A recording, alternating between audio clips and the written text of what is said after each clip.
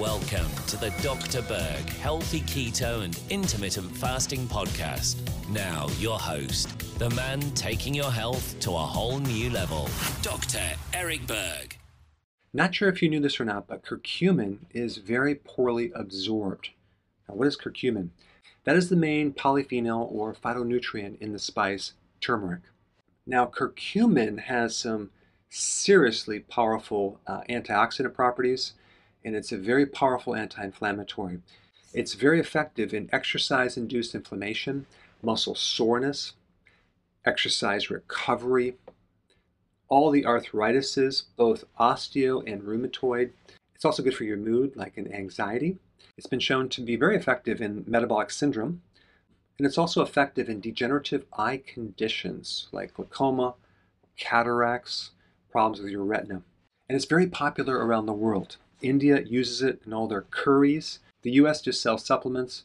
In Thailand, they use it in cosmetics. In China, they use it as a colorant to color certain things because of the pigment. In Korea, they use it in a drink.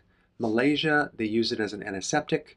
Pakistan, they use it as an anti-inflammatory. In Japan, you can find it in a tea. But the question is, why doesn't it absorb that well? Well, because it's fat soluble. So unless you're taking it in a certain way, you're not going to probably absorb as much as you think. There are three things that can help you increase the absorption. The first one is to add another phytonutrient from black pepper called piperine. You want to consume that at the same time.